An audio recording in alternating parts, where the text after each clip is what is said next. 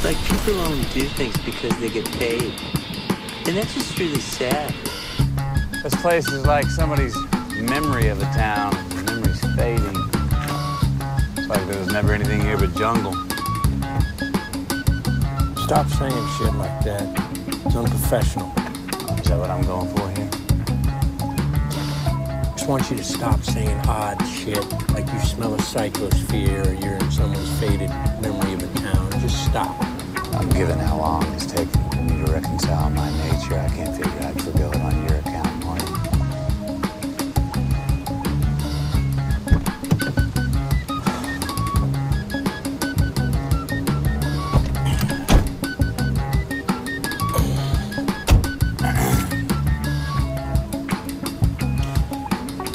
You get any sleep last night? I don't sleep. I just dream. Brappatingwa. Brappatingwa. Cash me outside. I'm my own grandpa. Welcome back to another episode of the Humor and the Abject podcast. You chase pink windows smashing screedlers. Can you believe that this is already the 15th episode? I know. I am freaking the fuck out. If you're new to the podcast, my name is Staff Onley. I am the studio manager here. I am also a socialist. Burn the state to the ground. LOL. This week on the podcast, because I've decided that I am a socialist, we are not allowing any sponsors. Capitalism is theft. I'm not going to sit here and tell you to eat delicious Jimmy John's or to see a reboot of a classic film about a clown named Pennywise. No. I cannot be bought. Property is theft. Anyways. This week on the podcast we have a very special guest. His name is Paul John and he is the founder of the independent publishing imprint Endless Editions. If you've ever been to an art book fair, you will recognize him. He is a top-notch boy. A real prince of prints. Now, I'm just going to give you a heads up right off the bat so that you can chill the fuck out already. I didn't let your host, Sean J. Patrick Carney, use the studio this week because I wanted him to understand that all reality is fiction. As a result, he and Paul John recorded outside of the studio. The audio is going to sound slightly lower in quality. But you can just deal with it. It's not like you pay to listen to this thing. While the audio might not be like Absolute Velvet this week, the interview is pure uncut velvet. It is actually fucking phenomenal and Paul John is like one of the greatest guests ever. He is very thoughtful and I think that I am in love with him. His story is really neato. I just couldn't get enough of it and I think that you should buy all of his books. Let's just do the damn thing. Okay?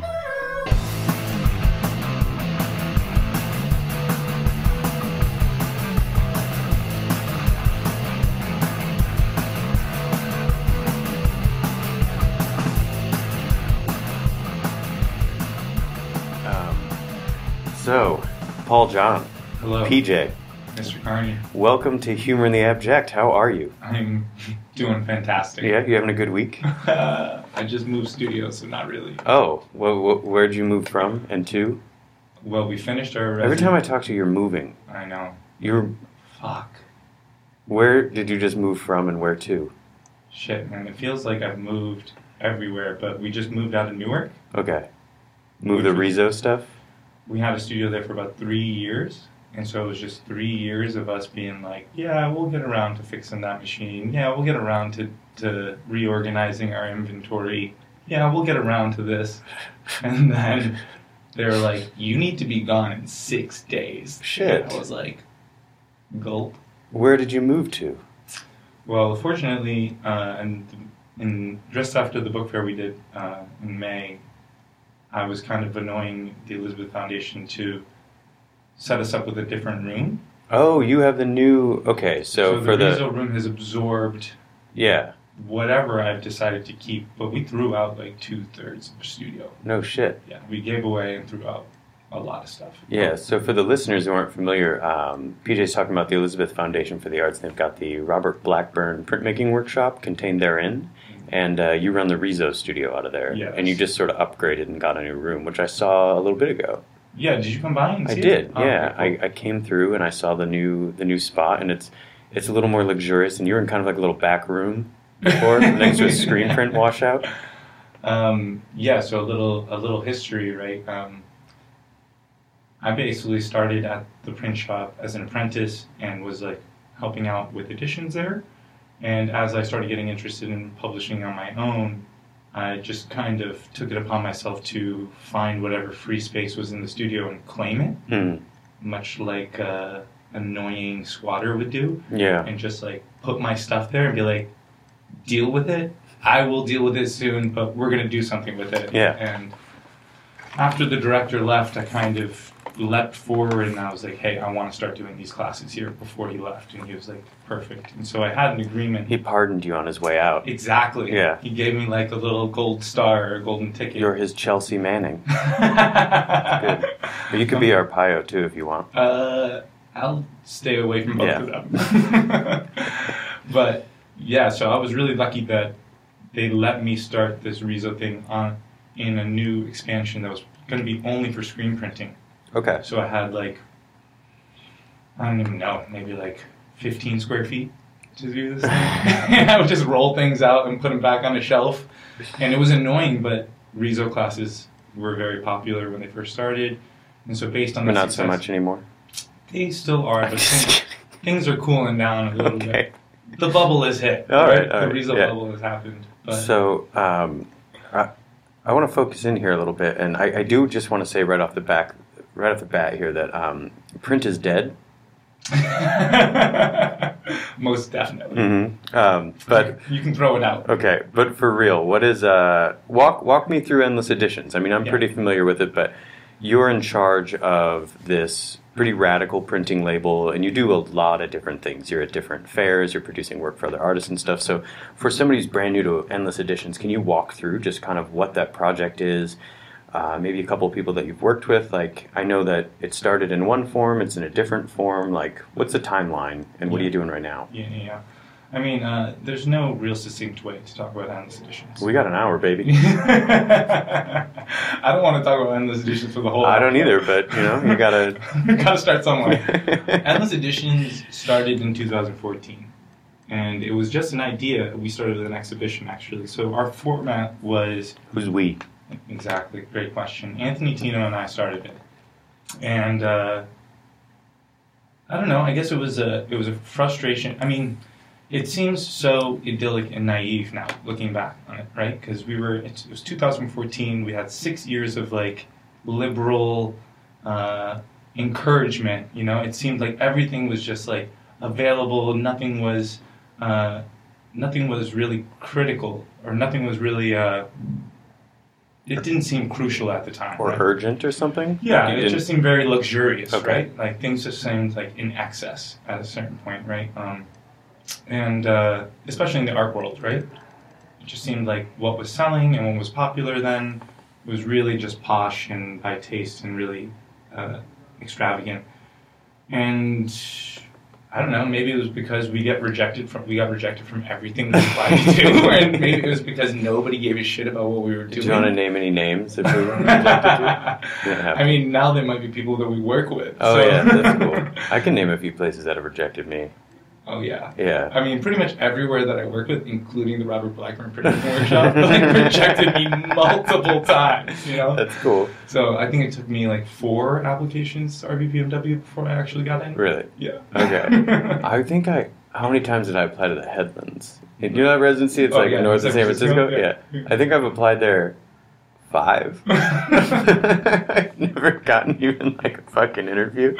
Yeah. I'm just like, fuck you, I'm moving to New York. But, but okay. So you guys but you're feeling this kind of micro frustration just out of like maybe opportunities aren't presenting themselves, but it didn't feel urgent in the sense of like, at the time it wasn't like hyper political to start this. It was a little bit more like a project or like we want to do something. Yeah, more like activating spaces that don't necessarily get considered as artist-run spaces or gallery spaces or institutional spaces, right? So we were just looking for that point in the plateau where the art world kind of falls off and seeing where the gaps were between those plateaus to fill them.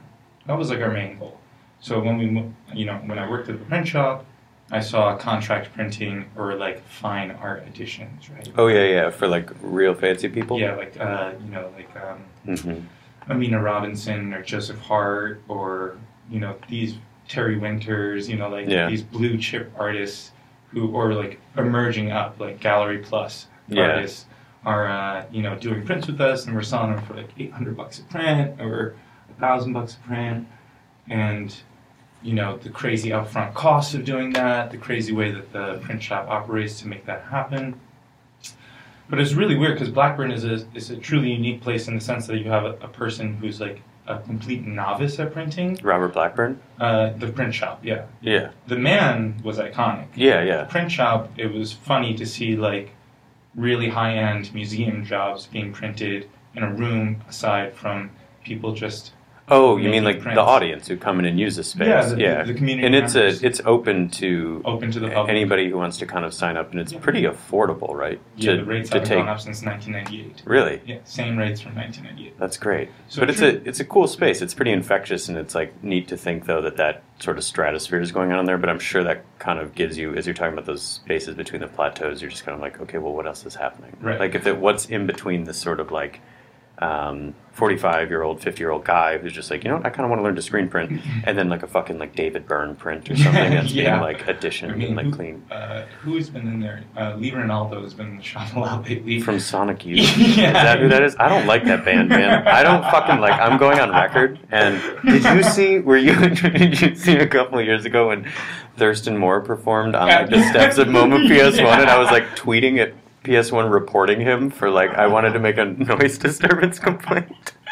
I mean, I think that was the year where they first did the preview where people like paid to go for the preview. Yeah. And it was just like a madhouse to get in there. And the minute Thurston Moore was on the steps, like every table was left alone. And like all the vendors were just like alone in their booth, and everybody was outside watching. I should put also on record though that I understand that Sonic Youth is an important thing. Like I respect that Sonic Youth exists. I strongly dislike their music, and I strongly dislike them based on an old video of Nardwuar. Yeah. Did you ever see the Nardwuar with Sonic Youth? Where you interviewed him? No, I never saw him. They're picking on him. Aww. They're jerks, man. Aww. Anyways, that is sad. So print shop, you're there, and you were a fellow, or what were you doing? So at the time when I first started there in 2013, like the beginning of 2013 into 2012, I was just an apprentice.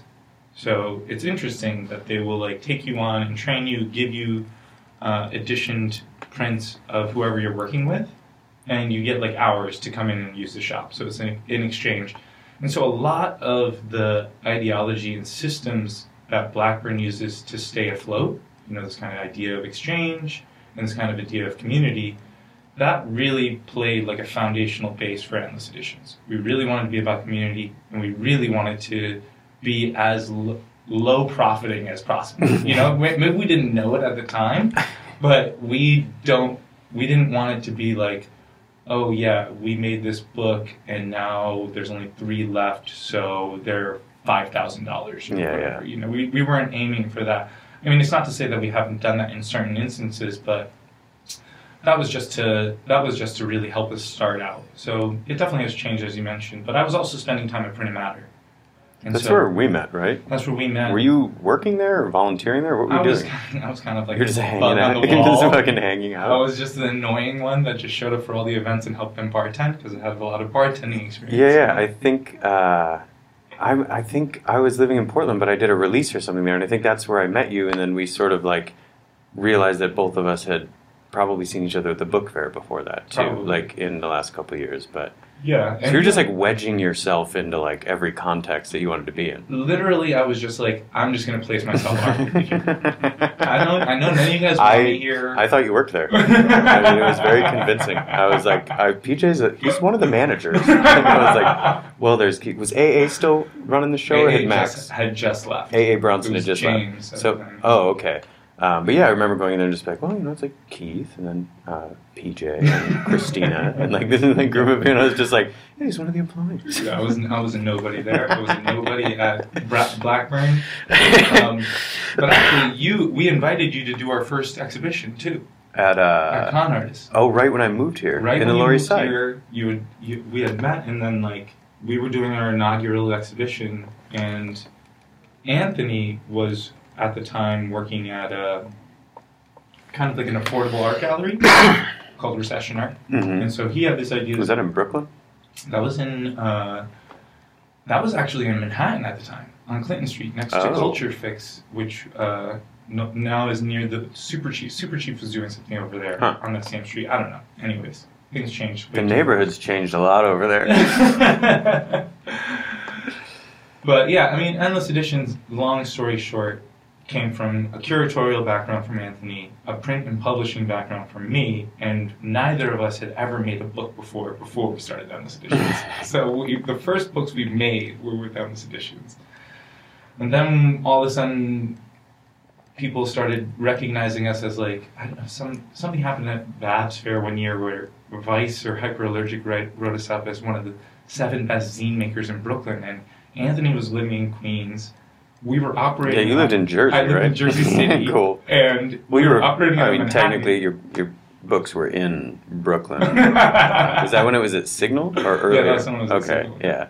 Yeah, so I don't know. The project really took off after a couple of key projects, and with Ashley May and Zebediah Keneally. And Zeb. Zeb. Zeb. Zeb was our first publisher. Zeb's, for anybody who's listening, Zeb's a very good boy. He's a very good boy. And he performed at our book fair. But, I mean, I think to go back to like the tenets of why Endless Edition started, it was because we went to the art book fair and we saw all these independent publishers or artists, Mhm. and they were selling artist books, or at least at Printed Matter. I was looking around, I was seeing all these books, and I was like, these were made in Taiwan. These were made in Estonia. Like, artists did not make these. Sure, they made the content. Sure, Okay, they yeah. designed it. But they're not making the books. And so I saw an opportunity for us to do everything in-house. Yeah. Make it in New York, keep the costs low. But you're just like learning. You didn't like in school. You weren't doing like you weren't in like a nerdy printmaking program where you were like hand binding books or anything. No, Okay. no. I was. I did. My education was piss shit. Cool. Awful. Right on. And, you know, most of the time I learned how to get away with not doing my work, pretty much. And working side jobs, learning how to double jobs together to make more money. Wage theft. Wage theft. One of our big sponsors Oh, on yeah. this podcast. I love wage theft. I encourage everybody to participate in wage theft. So you guys just decided we're going to learn how to make books because you're looking around at these things. And interestingly, though, I think okay, so that's 2014 because that's like Mhm. right after I got into New York in 2013. But we did. You guys had like your launch, and I was at that. And but in that kind of window of time, it seems like there's been this, increasingly before that, a real return to people actually trying these novel, weird forms to put books together. I Totally. mean, there's so many, and there's, you know, it's really funny. People are like, there are too many book fairs. And it's just like, what the fucking that's the hill you want to die on? There's too many, there's too many artists trying to make twee little things that they can sell for cheap to like create micro communities. Like, go fuck yourself if that's Yeah. what makes you angry about the art world. I mean, what makes me angry about the too many art book fairs is that most of them charge table fees, and then you're donating your books That's to true. make your table Yes, back, yes. and then who's really taking the money? Not the organizer. So you're talking about like a superstructure problem of like Oh, totally. of the art book Illuminati, not of the more- culture surrounding it that makes people interested in Yeah, it's in more the like printed the object. venues that host these things Mm. are like gouging art book fair. Come on, are you fucking kidding me? Like, you're gonna rent your venue out to a bunch of like earnest young people trying to sell their bric-a-brac zines and Bric-a-brac. buttons and who knows what they're selling, you know? But I mean, I know what they're selling, but you know, it just doesn't make sense that like No, you I should understand. charge people Yeah. to have this fair. I mean, it makes sense if you're like a school or something that has alternative revenue, you know? No, of course. I mean, there's no ethical consumption under late capitalism, but clearly there's situations where it makes sense that it's like, okay, this place needs to raise some overhead or something like that. But I understand what you're saying, that there are certain contexts where it's just kind of like, table fee?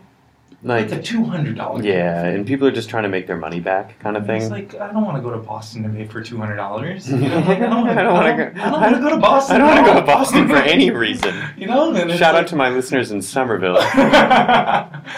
Go Tufts University, right? That's in It's Somerville? not in fucking wait, is Tufts in Boston? Tufts is in Boston. I don't know. There's a million fucking colleges in Boston. And they It's all very have shitty school colors. yeah, Yeah. yeah. What is Harvard? The Crimson. Crimson Tide. Yeah. That might be the best one. You think so? Do they have sports teams? Oh, I yeah. thought they were just a bunch of brainiacs Yeah, out there. chess club. Cheska, fuck you. Bobby Fischer went there. My friend John, he went to Harvard Law, which is kind of actually pretty boss. But Is that where Matt Damon went in that movie? Matt Damon, did you see the movie? He didn't go to college. That Oh, was the shit, whole that's fucking right. point. He He was wasn't a Jansen, right? he wasn't a college He student. ate a lot of apples or That something. was that was the rub, my dude. That was the rub. But that's crazy. So Endless is like just, I mean, well, it was January, and I'm sure you guys were plotting before that, but you're looking at like under 4 years. Yeah, we're in And how many titles? I just counted because we just did inventory after we moved, but I think we did like 78 different books and, you know, a couple dozen prints. That doesn't include all the workshops and the books that we did in collaboration or client work. Or Yeah. whatever.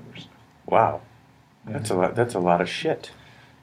I moved a lot of shit. Yeah. Yeah. It was like, I would not be surprised if it was a literal ton of stuff that I moved. Books are fucking heavy. It's stupid. Dude, paper is heavy. It's really dumb. It gets oh man. You forget that you're moving a tree. Yeah, it's really It's like stupid. I'm moving a tree right Yeah. now. It's Yeah. like a big stocky tree. It's sort of like a tree, but if a tree were like a what is that pastry? Like a baklava? You know, it's like thin, It's like layered. very thin layer, like a croissant. Croissant. Like a croissant tree.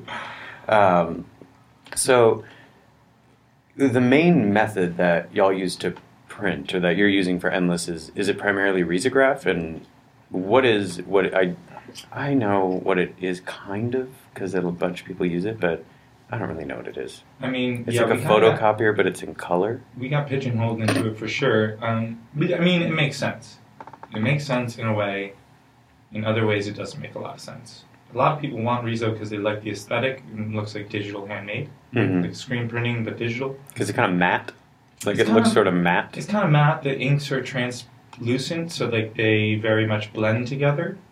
So you can get a lot of like nice color overlays. It's not opaque, but it never dries and it stays super greasy.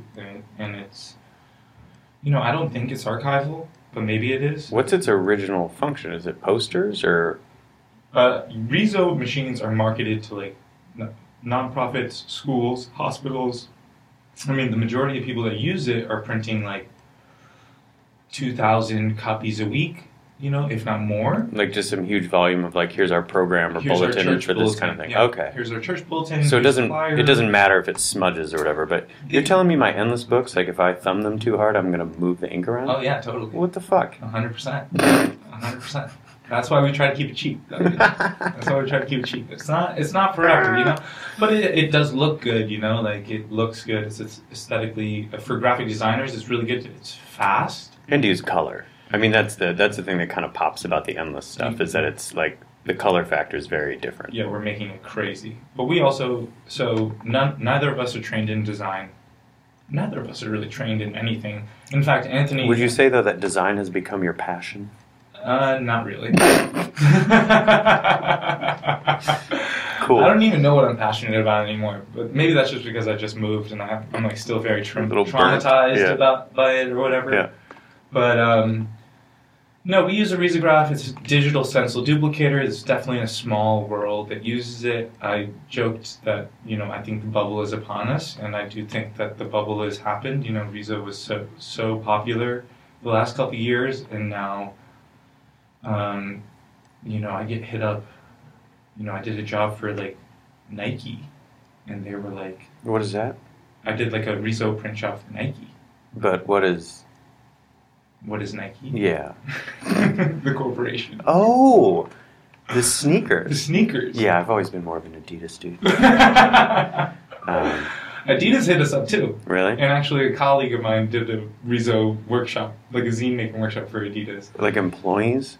Like structured fund for Adidas No, I employees? think it was more like an advert thing. Oh, you know, okay. Like a community. Did some of it have to do with, though, because you were telling me before that you were considering driving to some weird part of Virginia because it is. Do you think part of the boom of that coming back, in addition to people have always photocopied zines and things like that, but this interest in Rezo, did it also have to do with the ubiquity of those machines just kind of sitting places where you Definitely could actually past. get it pretty cheap, or is it now a fetish that you can't? It's totally being resold. Secondary market is like through the roof. Really? People are trying to. Rezo got gentrified? Rezo got gentrified AF, dude.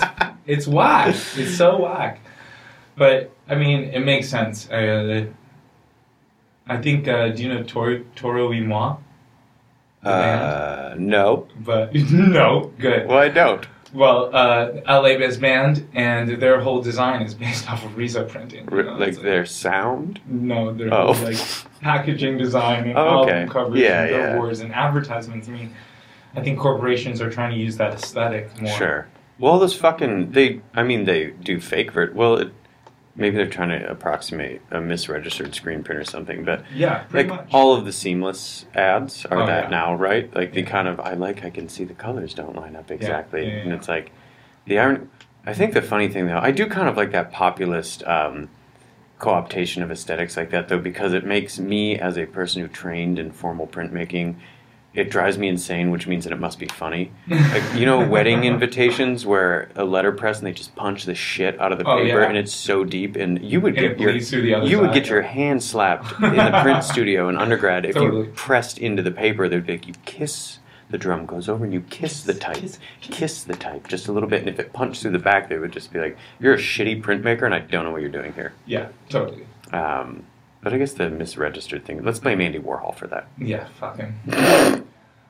It's cool to say he's dead. Yeah, he also is kind of awful. Yeah, I don't really care. I literally, unless the foundation is interested in any kind of fiscal support. Yeah, Andy Warhol And then- Foundation. I'll yeah, take your money, but sure, but- fuck Andy Warhol. Yeah, but the artist, formerly known before he died, is Andy Warhol. Did you see? Yeah, can we like delete that out? Did you see? The movie Julian Schnabel made about Basquiat? You ever see that? No. Okay, well, David Bowie plays Andy Warhol. Oh my God. And there's this one part where I don't even remember what it is. This is a stupid story, but at one point he's like, we should go to Pittsburgh. I'm kind of from there. Just like, as maybe, I feel like I can't go to Pittsburgh because that infuriated me so much. Oh my God. So, outside of Endless Editions, though, what about PJ the Man? Like, where did you grow up? That's a great question. No, it's not. It's a pretty bad question, It's but a- I actually do want to. I realize that I've known you for 4 fucking years and I've never asked you where you grew up. Yeah. Well, outside of Endless Editions, there's not much of a life. But I was born in Manhattan. My parents are immigrants. And in the mid-'90s, my dad bought a place in Schenectady, New York. Oh, cool. So I went to high school up there. Really? High school and middle school. And for the most part, I would say I grew up there. My mom still lived in Queens. So I would be back. It was amazing. I had the best childhood. I never had to go to school, really. It was amazing. Like, I think I missed the most school possible while still being able to graduate. Huh. And, because I would come down to the city, and my parents were really religious. Pious people, God-fearing people. Any particular religion or just like God in general? Yeah, Catholic. Oh. Some sort of Syrian Orthodox. Interesting. Yeah. I assume colonialism. Yeah, but colonialism for sure. Yeah. My dad is from, it's really funny, my mom doesn't have a birth certificate. Uh-huh. I hope nobody in the government is listening to this. Well, we didn't say her name, so Yeah, it doesn't great, matter. Perfect. But she doesn't actually know when she was born. No shit. Wow. So she actually doesn't even know where she was born. Huh. So, and there's like big question marks around my grandfather on my mother's side. My grandfather on my father's side was a reputable rubber plantation owner Really? in southern India, and he sent my dad to like boarding school somewhere on an island called Brunei, or at least that's what I think. anyways, they're God-fearing people, and so they don't really understand what it's like to communicate, right? Okay. So they don't communicate. Anytime you ask them a question, they're like, why do you need to know? There's no purpose. There's no, just go to church, go home, go to bed. Man, I kind of wish I sort of envy that stoicism to be able to just, if I could. List, that was it, you know? Yeah. Like anything bad Yeah. happens, you pray about it. Yeah. You know? Yeah, I think that's a lot of people, especially Catholics, experience. I've mentioned this before on the pod, but I was raised Irish Catholic, which means that we're not actually Catholic. It's just like shut the fuck up and go to church on Sunday, and then everything else and then is just like hold it inside. Yeah, and then drink it. Yeah. My parents don't drink, so it was like. Oh man, see, that's the only fun thing about being Catholic is that you're allowed. I mean, Catholicism lets you sin the fuck up, Yeah. and then you can just pray. Yeah, and You just, like, go to apologize. confession. It's literally fine. It's amazing. It's totally cool. It's why the city of Boston exists. And maybe that's the only good thing about Boston. But my dad is a funny guy. He, even from a very young age, he encouraged me to read really radical writings, like Being in Nothingness. Really? Imagine being an 11-year-old boy Wow. trying to read Being in Nothingness, or he was reading Heidegger. What is it? Something about time. I can't remember the title of it, but I mean, I'm like 11 years old, like reading Heidegger, and I'm just like, what the fuck is the Gestaltwerk? You know, like I'm just like, what the fuck are these words? And so my dad was really like, and he's really into Ken Wilber and spiritual integration. So while he has like really Catholic roots, he's really interested in a lot of different things. And in fact, I think a lot of where I get my like, I just want to be alone and not be with anybody, and I'd rather just be working in the studio by myself, is from my dad, because he'd rather just be home reading. Yeah. You know, I'm not a good reader. I'm awful at reading and writing, so he kept those skills. But I think the kind of like work ethic, like I always want to be busy, comes from him. And then my mom is the more emotional and reactionary, but she's very cunning. You know, she can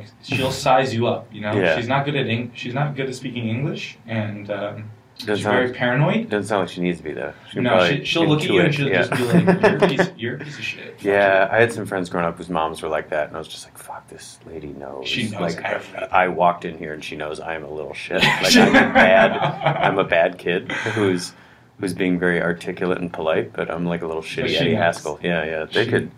That was scary when you encountered a parent who could deduce that. Because I also had some friends whose parents were like real bad at understanding which one of their friends were just like awful. And just like parents who were maybe desperately trying to still be cool. Right. And so I would have a friend, and we would have a mutual friend who was like cool, but he was like a shithead, right? But my friend's parents would like really like him, even though he would constantly be getting their son into like insane amounts of trouble, and they'd be upset with their son. And I was like, it's this rich kid who's a fucking asshole, but he's got a haircut, so you like him.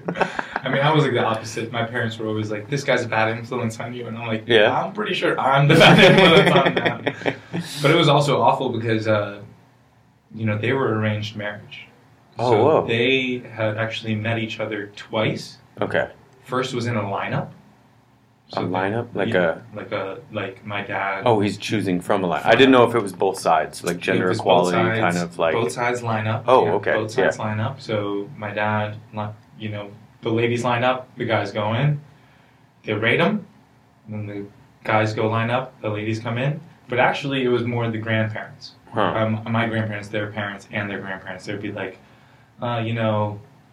this lady, her fingers are weird. Whoa. Her nails aren't very. Wait, long. where was this? This would be in India. In India, okay. This was in southern India at the time. But both of them were like all over the place, you know?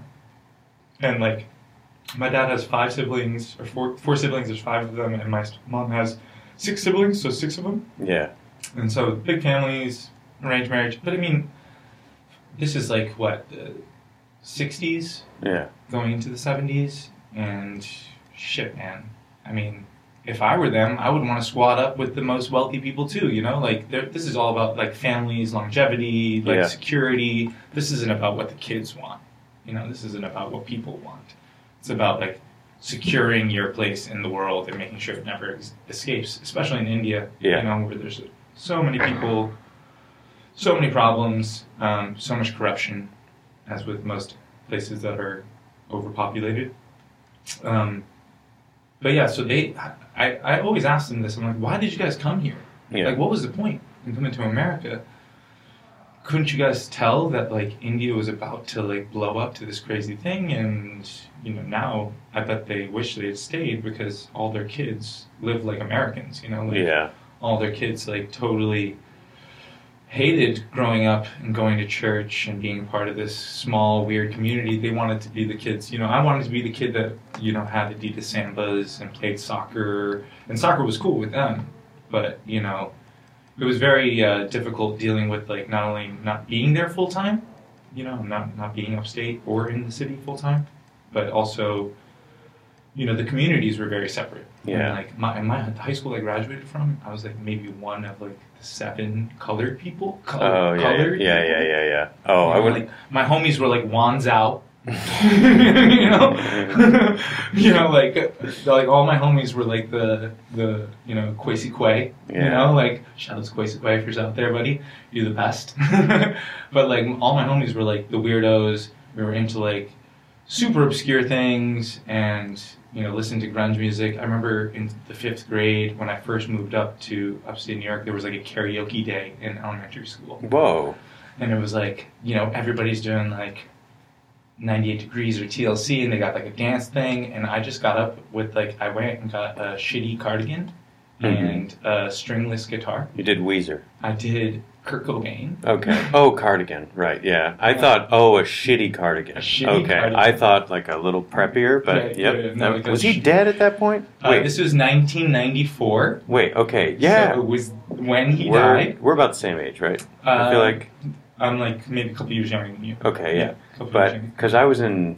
He died when I was in like middle school or something. Yeah, or, he died when I was junior in high, maybe. I elementary. might have been in 7th grade or something. Yeah, I was in the 5th. Because I remember a kid in my hometown who was obsessed with him. But, oh man, I'm not going to say his name. But he became a semi-famous musician later. Incredible guitar player from my high school. Definitely an outcast Marilyn Manson kid. I always liked him. I thought he was really cool. But he became sort of a famous musician in Nashville and was on like a pretty big talent, like America's Something Show or whatever. But I remember when he loved Nirvana. And when Kurt Cobain died, I might be like sort of inventing part of this in my brain, or it might have been rumors at the school, but he put a stake in his front yard with a cardigan on it and like set it aflame in effigy. I'm not kidding. That was like effigy to Kurt Cobain. I mean, I had just seen his lot in like a MTV Unplugged set. Yeah. And so I did Lake of Fire acoustic. Is that a Meat Puppet song? Yeah. Yeah. And so I didn't even know that. This one's fine. I mean, and everybody was like, "This is so boring. Why are you doing this?" And I was like, "Literally, this is what he did in the music video." I was like, "I thought this was what karaoke was." So, big cultural disconnects. Yeah. And also just like totally in my own world, you know. I was like, wait, so were your folks still together? They were just living in different places because of work, or? I mean, it wasn't a true love marriage, you know. Right. Okay. So like, they didn't see it as like, we need to spend time together. Okay. You know, they saw it as like, this is how it functions. Yeah. And the kids need to go to school. And that's why we came to America. So they could go to school, go to college, make money, support us, you know? And look what you fucking did. I fucked up. God, I need $600 to make coloring books. Wait, so after you went to, so you finished up, like, was high school okay? High school was whatever. It's I mean, fine. I was an athlete at the time, so it was like, I was trying, I mean, What did you play? I didn't play anything. I ran athletics. I was a runner. Oh, a runner. I was a runner. Okay. I mean, The sport with no point. no points. Until they gave it. They made points for this. Oh, I said no point. Oh, like, yeah. I meant in an existential Oh, sense. yeah. Oof. I mean, the Greeks got it. Were Right? you running long distance, short distance? What, Yeah, everything? middle distance. Middle distance. 800 meters to 2 miles. Okay. 5K. What's your best mile you ever did? Fast. How fast? I don't want to say it's embarrassing now because I smoke so much and I got a little belly now. Is it like under 5?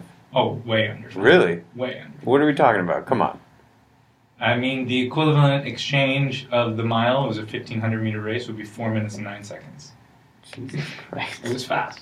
That is pretty It was fast. fast. In high school and soccer, we had to run 3 miles in 21 minutes, the Oh, whole yeah. team, or we'd have to do it again. We had this fucking...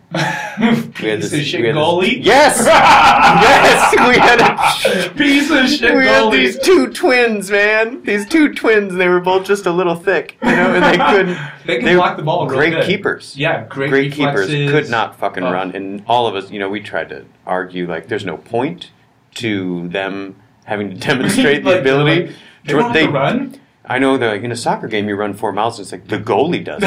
The goalie walks. No, maybe. the goalie doesn't run at all. But like it's about solidarity, teamwork. And but, you're like, shut the fuck up. but running's pretty solid. I mean, that kind of makes sense with before you were saying this kind of thing that maybe you subconsciously took from your dad of this work ethic or being in the studio alone, and like that's what running is. Oh, yeah, totally. It's very much. So you can be with a whole bunch of people, but you're still alone in this thing. Yeah. I think I really liked it for that. I mean, I was pretty into it. Did you get all zenned out, the runner's high thing? Like the... You know what? Everybody talks about the runner's high. I never gave it. I never even know if I understood it. Maybe now, if I were running, I I feel would like it's a understand. distance thing, right? It's after a certain... I don't think you get it in a burst or even I in a couple literally miles. Never felt good while I was running. I hate running. Running sucked. I could go run a mile in probably like 8 minutes or less right now, which is like not great, but better than most Americans, but I would hate it. It's not good. I mean, there was nothing better than winning. Yeah. One nice thing about it was like winning, but it was the best part for me was like winning on a team. Yeah. And it was like, you know, everybody had their part in the place. Especially when I was like 17. Shit, man. I mean, like I spent most of my younger years not having many friends and not having like really any solid contacts, not even with like my family. So like being a part of a team and like feeling valued, it was like cool to like, and then like feeling like I was like a leader of some sort, Mm-hmm. you know. But you got to play you were part of a team, but you got to play your own role because nobody can take that away from you. Like No. your actual running thing, like that's... That was what and I then- did. And I also went to like a shitty school for running, you know, like we weren't like known for our athletics. We like, you know, it was like us and it was like me and a couple other guys. Like we definitely like elevated this high school track team, and you know, it was a big story. It was like a big to do. You're in the paper and shit? Yeah. Yeah, I got in I the mean- paper a couple times in high school. That felt pretty good. I mean, I hate. I don't want to say which high school I went to That's because fine. it fucking sucked there. Okay. And you know, it was really, and it was only in hindsight that I realized this, but like, you know, like this community really was built around General Electric, and most of the people there just sent their kids to go to a good school so that they could go to college. And it was like the same thing, right? Like they just wanted like minds to meet and breed so that they had, you know, stability. You Was know? it not? It wasn't a public school. It was like It was a public school, but Oh. it was like a really, really exclusive. It was sort of public geographically engineered, kind of. Totally. Yeah. school. Totally. Yep. 100%. Okay, got you. 100%. So I mean, like. Education gerrymandering. Exactly, but like legacy families, you know, Yeah, like yeah. families that have grown Gross. through this school district like generations, and then that influenced like other things. Could you imagine a point of pride being that like 3 generations of your family went to the Oh. same high school? Like, who gives a shit? Go somewhere. And it Try mattered, something like, out. It like mattered to them. And shit. So like it was like a point of like pride to them. I mean, Yeah. people from high school who I went to high school with still like send me pictures of like going into the high school gymnasium and like taking a picture of the banner on the gym wall, being like New York State champions, and like my name's on there. Unironically, And I literally don't give a shit that I was a No. high school champion, but like to them it matters. They like Okay. they like care, that's pretty heavy. and I was like, I don't like that meant nothing to me. I went back to my high school a couple summers ago. Claire and I were in Traverse City, and I was like, you know, just driving around, just being like, gotta show you the whole town. And I was like, let's drive up to my high school, and we were driving around like the loop around the high school, and I was like, why are the doors to the gym open? And there's like a basketball tournament going on or something, like a summer tournament of some kind. But all the doors to the school were just completely open, so we just like walked in and we're walking around and stuff, and it was there wasn't any point where I was just like, you know, when I was playing soccer, the only thing that I could remember was in 10th grade, we had this giant cafeteria. My high school was pretty big for Michigan. It was like 1,500 kids That's pretty in big. 3 grades. That's like pretty big. because 9th grade was in middle school, so Oh, it was shit. 10th through 12th. And at one of the lunches, like last day of the school year, some kid just like threw one of those, you know, those little cardboard sort of tray boat things that they have that food Oh, yeah. comes in, like Yeah. popcorn comes in or whatever. some kid had nachos in that, and he just Hucked it? hucked it up in the air, right? And this thing sails, and it's in slow-mo, and before the thing even hit the ground, the sky was just filled with food. It was like this. It was the coolest thing I've ever experienced in my life. It was a food fight of like 1,000 kids just throwing food, and teachers were like slipping. Kids were tipping tables over and hiding behind it like Oh it my was God. fucking nom. Amazing. Like, and just like chucking That milk is cartons. legendary, It was though. insane. It was the coolest thing I've ever seen. And that was the only thing I wanted to relay to Claire when we were in the high school. Is I was like, one time, this is the proudest moment of my high school career. Was like I got hit in the thing with a ramekin of ranch. It was incredible, like, and a pizza hit me or whatever. But No. but when you were so you went to where did you go to school? You went to college afterwards I went to college. I went to college for running. for running. Yeah, it was weird. I mean, I think you're my first scholarship person or college athlete.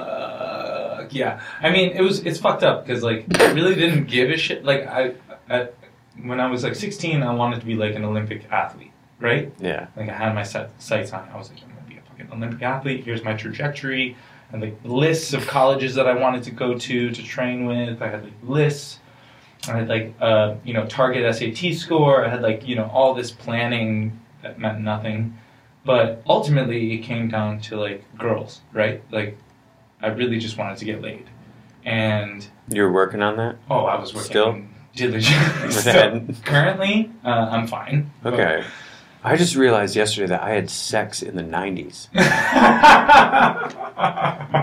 So did I. Isn't that insane? It's insane. During the Clinton administration. Oh my god. Holy shit. Pretty fucked up, huh? It's so fucked up. It's 2017. There's been three decade windows. Literally, people from the 90s are starting college now. Yeah. 99. Well, it's not. 99. Yeah, we don't need to talk We about don't that. need But You could have conceived one of those.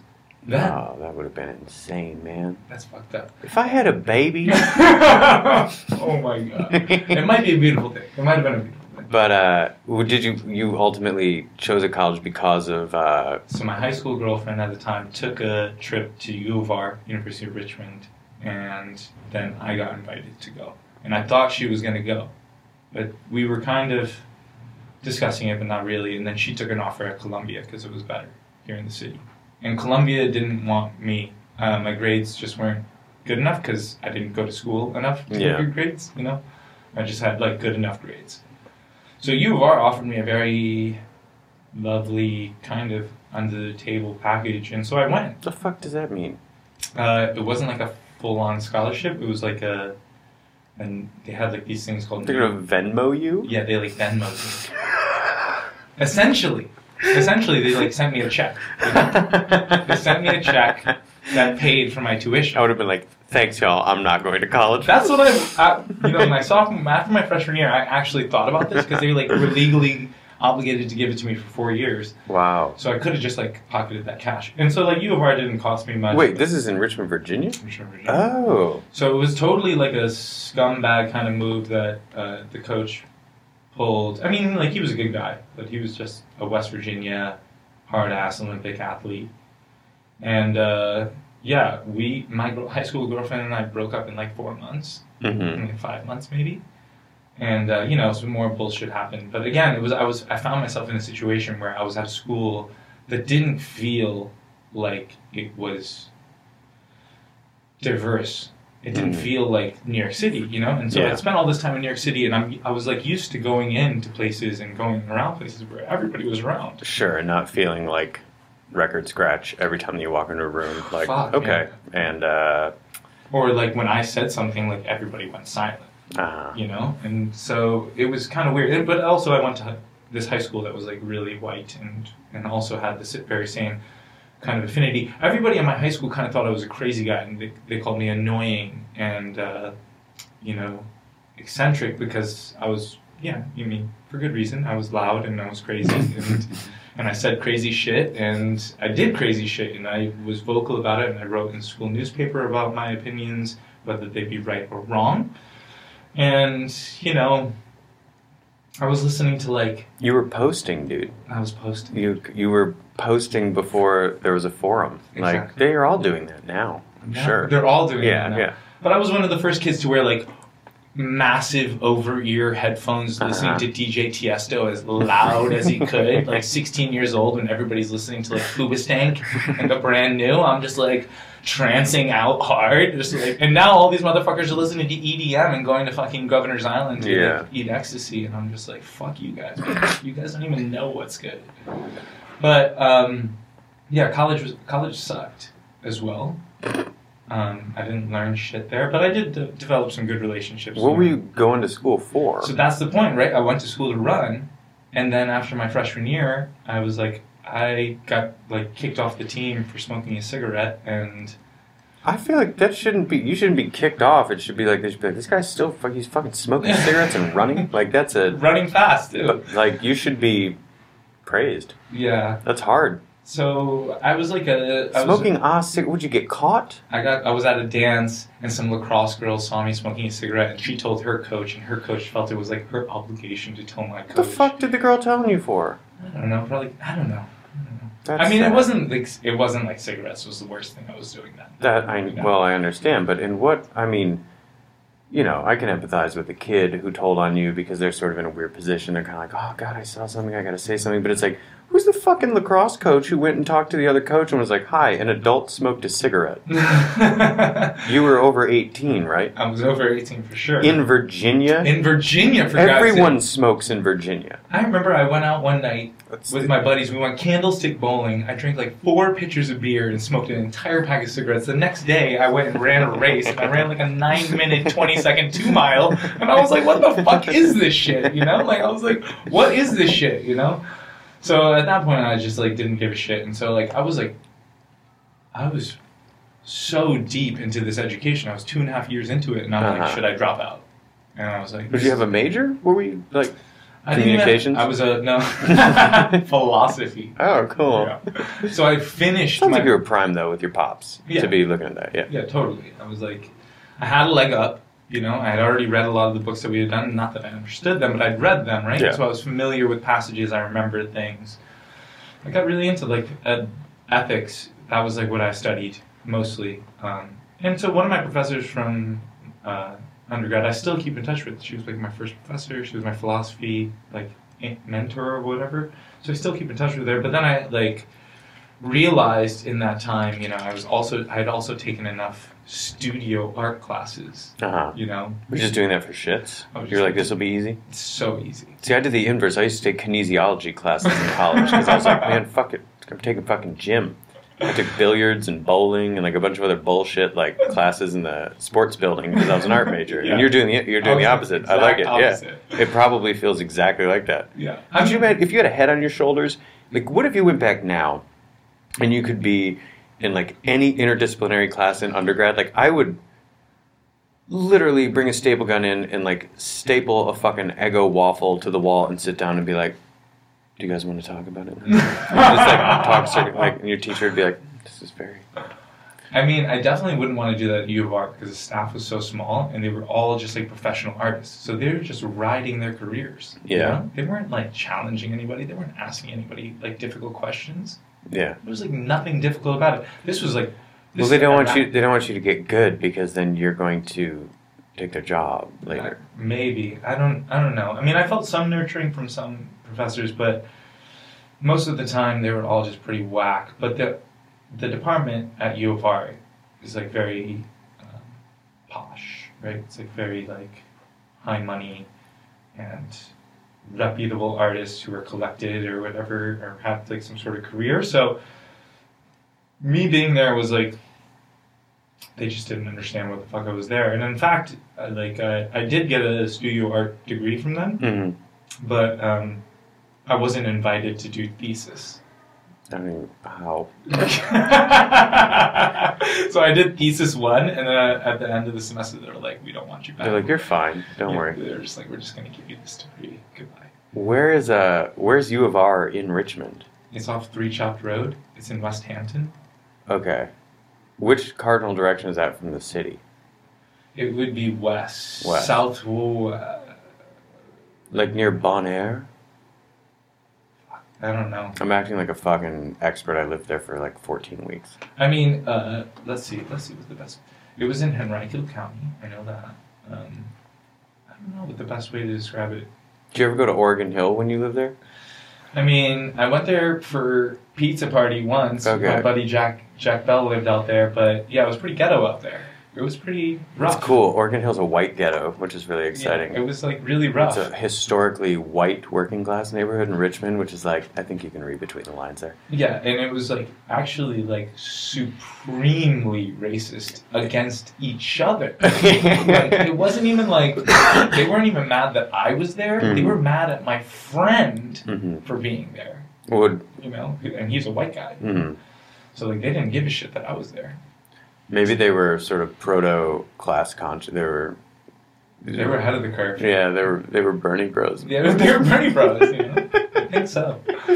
Well, maybe like okay, and then and you met Anthony before you started Endless at school because you went to SUNY and that's where you guys went, or where you guys met. After I Sorry. graduated undergrad, which is like a loose term, right? Graduated undergrad because I really didn't.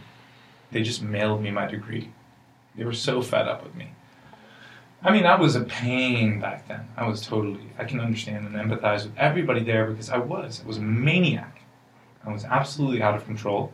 I was totally addicted to drugs. I was totally, irresponsible and a complete dickhead. You know, I was just a complete dickhead. You weren't running at this point anymore. I mean, I was running, but like not competitively, and you know, it was really irresponsible. I was like severely depressed. Yeah. It wasn't a good time in my life, and I don't look back on that time fondly, and that's probably why I don't want to ever go back to Richmond, Virginia. Hey, same. I was on a 2 times a week therapy regimen when I lived there, right? Yeah, I mean, that was probably the time where I'm not going to blame it on Richmond, but there is a darkness around that There city is, that's there pretty I mean, it was palpable. It was a weird place. And I got in a lot of trouble there, you know, with the law, so it was like just bad memories in general. So when I left with haste, you know? Yeah. I left everything there, pretty much gave 2 cars away, because I had 3 cars at the time. Like, how? I don't know. I was a maniac, right? They were all shitty cars, by the way, you know? They were all like 300,000 miles plus, you know? And I squatted in D.C. for 6 months until I realized one day, I was like, I can't keep on doing this. You know? Yeah. I was like, either I keep on doing this and I just die, or I just like move on and go home and live with my parents for a little bit and, you know, do the whole 23-year-old thing, you know. So I moved home. I started first job I had out of undergrad, right? Bachelor's degree, philosophy, studio art from the prestigious University of Richmond. I was a janitor. Oh, cool. Yeah, I was a janitor at Janitronics, making like $8.50 an hour. Wait, is that you were a janitor at like a janitor company? Yeah, like a distro company for janitors. Oh, they dispatched you. Yeah, they dispatched. I thought you meant that I thought Janitronics, I was like, this is a company that does technological innovations in janitorial work. No. But you were the custodian I was a light at the duty company. specialist. Okay. No, Does no, that no. mean like you just maybe throw some sawdust on like vomit or like after No, hours? cleaned- You were in after hours? I worked in a orthopedic surgeon, so bone and joint center. Yeah. So the signs that looked like it said boner joint. Boner joint. Yeah, boner boner joint. joints. So that Let me was smoke that boner joint. that was like pretty chill because I didn't have to do much, and all the doctors were super rich. So Hey, it's I a was like- fucking medical place. They should be cleaning it themselves. So I would just like steal mad shit from them. Mhm. I would just steal like hypodermic needles. I would steal like and like sell those. This is also like upstate New York. So again, Yeah. impoverished, shitty community. And so I found ways of making other money, right? But again, like kind of being too much of a shithead still. And eventually I was like, okay, I'm back with my parents. I'm still being a shithead. Not much has changed. Something has to change. And so I was like, I need to get a full-time job or something, you know, like something to give me purpose. And so I worked at this labor union for 3 years. And actually, since I did this huge move, I found all of like the staffing sheets from the labor union, all the contracts I negotiated with this union. Whoa. And so I'm like rummaging through all this stuff. I'm like, this is like highly sensitive information. It's just like been moved around with me for the last 7 years, because that's when I left, 7 years ago. But eventually at the labor union, you know, I was doing good. I repped almost 2,000 employees. Yeah. And Wait, so you were like 12 advocating on behalf I of was the a people in the business union? agent. Yeah. Like for union people? Yeah. Jesus. Yeah. I was All these things that you're like experiencing in real time, like there are people who in 2017 because of Twitter are just like, these things are good. You know, like, yes. Yeah. Labor unions. Yeah, labor unions. I mean, I was Class. I mean, my roommate and I in undergrad were salts at U of R places. Like, we were fucking in there, like, trying to organize shops and do all sorts of weird shit. We were very much concerned about labor rights. And in fact, we got, like, some of the U of R staff unionized. No shit. Yeah, some of the janitors unionized because of, like, some interests that we had with them. But, yeah, I worked for this labor union. It was going great. I probably should have stayed, you know? I was doing really good, but to be honest, I don't know why I went back to school for art. Probably just to leave upstate New York. I was tied down there, you know? Like, I had this job, I had this car, the company had this car for me, and I didn't really want to be in Clifton Park or Saratoga Springs or Albany. I really wanted to get back to New York, you know? Like, what is that, like, almost 15 years later of, like, leaving New York? Yeah. You know, I'm always trying to come back here. So I started looking at grad schools to go to, but because I had such a shitty undergrad transcript, you know, like, nobody wanted me. So I got accepted into 2 grad schools, SUNY Albany and SUNY New Paltz. And I was like, fuck it, I'll just go to New Paltz because it's better than Albany. Yeah. Didn't give a shit about what or who the program was. And the program was, to be honest, awful. But at least I got to meet Anthony and do some other weird shit. We were probably a resident of New York, and it's a state university, right? Super so you cheap. weren't getting fucked. No, super cheap. And actually, they were super supportive of every grant application I put in. I think I was 100% application rate. So every application I put in, I got. Wow. So I don't think I ever got rejected from any single one, which is crazy. But also, again, I was probably the only colored person there. Yeah, right? So, yeah. Well, fucking, you know. Keeping it up. Yeah, if you got go fucking for it. Like, that's some good. I mean, I feel like in hindsight, I wish I didn't go to New Paltz, but I mean, I know I wouldn't have been allowed anywhere else. So I did 2 years there and didn't learn shit. They didn't do shit for me. I got some money, and then immediately after, that's when I met Audrey. Yeah. So 2 great things came out of it. Met Audrey, met Anthony, and then also, you know, some other auxiliary stuff. But I was like, we need to move back to New York. Yeah. I was like, we got to get back there. I feel like it's just going to make more sense for us. And at this time, I'm still, like, really battling. So we were, like, at the Occupy Wall Street protests. I'm still, like, battling these, like, labor issues, you know? And I'm still working for political campaigns in New Paltz, you know? Like, working on political campaigns, printing T-shirts, advocating, lobbying, call sheets. You know, these are all things that I was used to from the labor union. So I was like, whatever. Yeah. Yeah, give me a list of 100 people. I'll call them in 15 minutes. No problem. You know, super fast on that stuff. I don't know why. Like, it still was very confusing to me, and I feel like maybe it's a bit of a cop-out, but why did I get into art? I don't know. Don't know why I got into art. Maybe it's like the catch-all for all the other shit, right? Like, it's the place that you can kind of, and I don't mean that in a pejorative sense, but I guess it's like I think the same, like, art's full of shit, right? A lot of the time. The art world is full of shit. Yeah, okay? But the thing is that you meet all of these other people through that process, whether it's Audrey or Anthony or, like, other people that you kind of have in your circle or that you cross paths with or you run into. They can be a fucking runner whose parents are immigrants, who didn't do well in school, who blah, blah, blah, who links up with, like, this person whose interest is in, I don't fucking know, like, they like data systems or something. And this person over here is, like, a music theory nerd, but, like, only wants to use, like, effects pedals or something. And anyway, it's just, like, there's this funny umbrella that, as much as we can, like, shit on it and make fun of it, does permit that kind of weird curiosity to all overlap, maybe? Yeah, and it's also a really interesting place to frame environments, right? Like, you can, you know, and I think that was also, to tie it back to why Illness Editions began, is because, you know, like, we had these very alternative ideas and practices to the art world. Yeah. And we were looking to exploit those in a different way, right? So like, hosting events in a street or in a closet or in a different space, utilizing venues like using the back stairwell in a studio building that's being unoccupied that I can just sneak people into for a video screening. And then also like be able to communicate with people who aren't in the art world and be like, oh, you have really good ideas and you know nothing about art, but your ideas are maybe more necessary in the art world than the art world is necessary for you. Yeah, it'd be wonderful to talk to more people in the art world who didn't have any fucking idea what art was, because it's a lot nicer to talk to somebody who just is like, aesthetically I think that sucks, and here's some things that I'm interested in politically and socially, and you're like, great, like, that's awesome, wonderful, let's talk about that. And how can we use these shitty aesthetics to make that happen?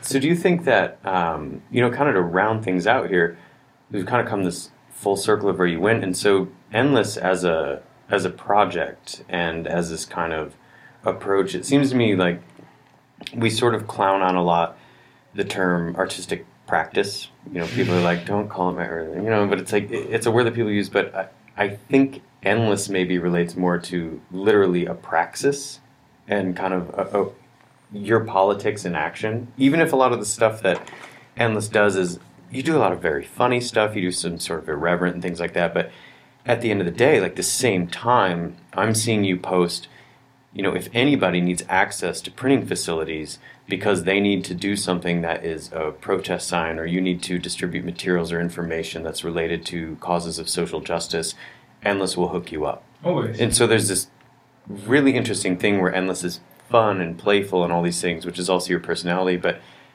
it's really funny until talking to you today. I mean, I've always thought of you as a pretty socially conscious person and always been like, oh yeah, BJ's always doing these things for people, but this whole trajectory, it's like this thing lands and like it sits in art because that's a convenient container for it, but this is a really different thing, and it's almost like a political, it's like a praxis of sorts where you are enacting a thing and also just kind of demonstrating to people that like one of the earliest things that you said where you were just like going places and like being in them because you wanted to. Yeah. Like you're just taking up space, yeah, but also demonstrating that that's okay. Yeah, I mean, I think, for us especially, we realized, and us being Anthony and I, but also myself, I think we realized like a lot of the people who have power often act not in accordance with what they believe. They act in the best interest of something else. They act in the best interest of how the foundation can be run or how to better position themselves to leapfrog to another spot, right? Nobody ever actually acts in the best interest of everybody. Yeah. There's very little altruism in that sense. Even in things designed to sort of capitalize on that kind of economy. Totally. Usually the people that you run into, it's just like when people are like, oh, it turns out Joss Whedon is actually like a psychopath and not a good feminist, and it's like, oh, really? But I mean, the same could be said of us, right? Like, we're not truly altruistic because I still need to sell these things. Yeah. Right? Like, I still need to make money to be able to afford these things, but that in itself turns back to this opportunity to like help people out. So I mean, I wanted Endless always to be this thing that I started to empower people in order for me to leave.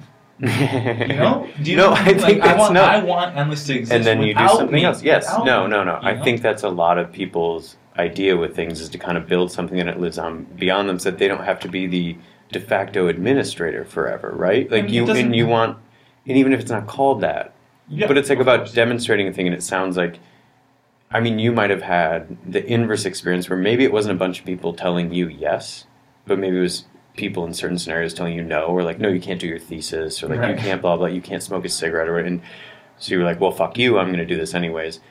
There's also that's the nature side, and then the nurture side, I guess, would be what Endless does, which is like, you have this interesting project and you'd like to produce it in a certain amount, and we can show it to people. Yeah.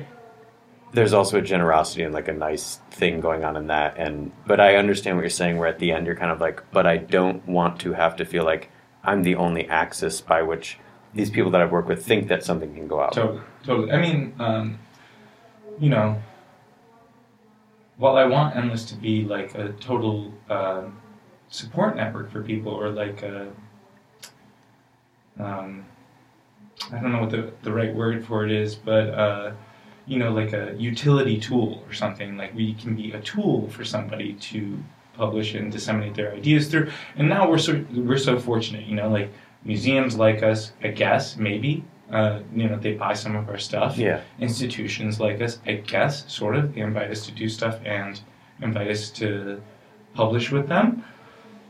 And so, like, an emerging artist who has nothing, or is a student, or is eager, can, like, come on and publish their titles through us, and then somehow get them into the MoMA library, or somehow get them into the Met library. And even though that doesn't mean anything to me, it means the world to them. And so, like, at least we can offer that opportunity. Somehow we've gotten that kind of clout. But, I mean, at the end of the day, you know, what we do and what we publish is mostly up to other people. Mm-hmm. You know, I'm just helping them get their product to the shelf. Yeah. You know, I'm not... You're a publisher, but you're also... You're a production facility that is sort of curatorial. Sort of curatorial, yeah. Like, it's not a... It seems to me like when I encounter an Endless thing, I don't imagine that PJ is sitting there sending editing notes back to the person. Definitely just being like, not. Do you feel like you're using ambivalent correctly here? Definitely not. No. Definitely no. Almost no content. You're like you're like a broadcast station. Pretty much. I mean, it's like you're giving people amplification. Yeah, and it's what's attractive about something like WFMU. Of course. Yeah. It's an amplification network. It's a broadcast network, and while of course there's a curatorial eye that, you know, we'd like these people to do these types of things in that window of space, that person can be a psychopath. They can be really generous. They can do all these different things, and that's kind of what I think has always been interesting to me about Endless, is that in the best way, I've had a hard time describing it to other people. No, when they're like, "What is Endless?" and I'm like, I have a bunch of projects where I could show you these, and they're like, okay, is there like I think though that's what's fascinating, that leaves it open to that kind of, PJ doesn't have to be the person behind it. And even if somebody's like, well, I'd like to take over Endless, then the next day they change it to like, it ends quickly, or it ends immediately. Like, the name is the opposite or whatever. But I think that's something that I've always enjoyed, and I hope that anybody who's listening to this who maybe is kind of thinking about, do I have permission to take up space, or do I have this? The lack of getting somebody just telling you that, or being transparent about their own story, like, and this is how I did it. Like, I actually fucking did a couple things that were like, I didn't follow the rules. I got in a little bit of trouble in something else, but totally. But also, you know, I wouldn't say we would not have been successful if we didn't think about these spaces, right? Like, if we didn't look at these things, like, you can't just be like, oh, I want to be a Rezo publisher. Right. You know? And then, like, well, who are you publishing and why? Right. You know, you can't... Or how do you, where the fuck do you put it? Where do you put it? You have a box of those fucking books that you can't, that weigh so much. Yeah. You have to find it. They weigh a ton. Like, production is not distribution. No. You have to, building an audience that's unique, and it takes a hustle, and I think Endless is one of the funniest fucking things, because I'm like, I hang out with you one day, and then all of a sudden there's like an Endless Instagram from Berlin, and I'm like, what the fuck are you talking about? Like, are you there? Like, I know, no, I know you have but you have built a network and a community that's that is interested in this, and I think that's in an age of social networking, that sort of organic, actual person-to-person thing. Please, get the fuck off the internet. Like, literally, everybody who's on the internet posting links and doing all this shit, get the fuck off the internet. PJ, this is a pod. I know you said earlier that you hadn't done a podcast, but that's how people listen, is they can only listen. On the internet? Well, they could download it from the internet and later listen on a different device or something. Yeah, don't stream. Yeah, print this out. Print this entire thing out. Right? Well, fuck, man. We got to wrap up here. We're at time, but thank you so much. This has been a really great way to learn about Endless, about you, and a testament to the fact that New York is so fucking superficial that I've known you for 4 years, and this is the first time that we've sort of like shared life stories. So thank you so much, and to everybody who's listening, thanks for tuning in, and I will see you next week. Thank you, PJ. You're welcome, Sean. You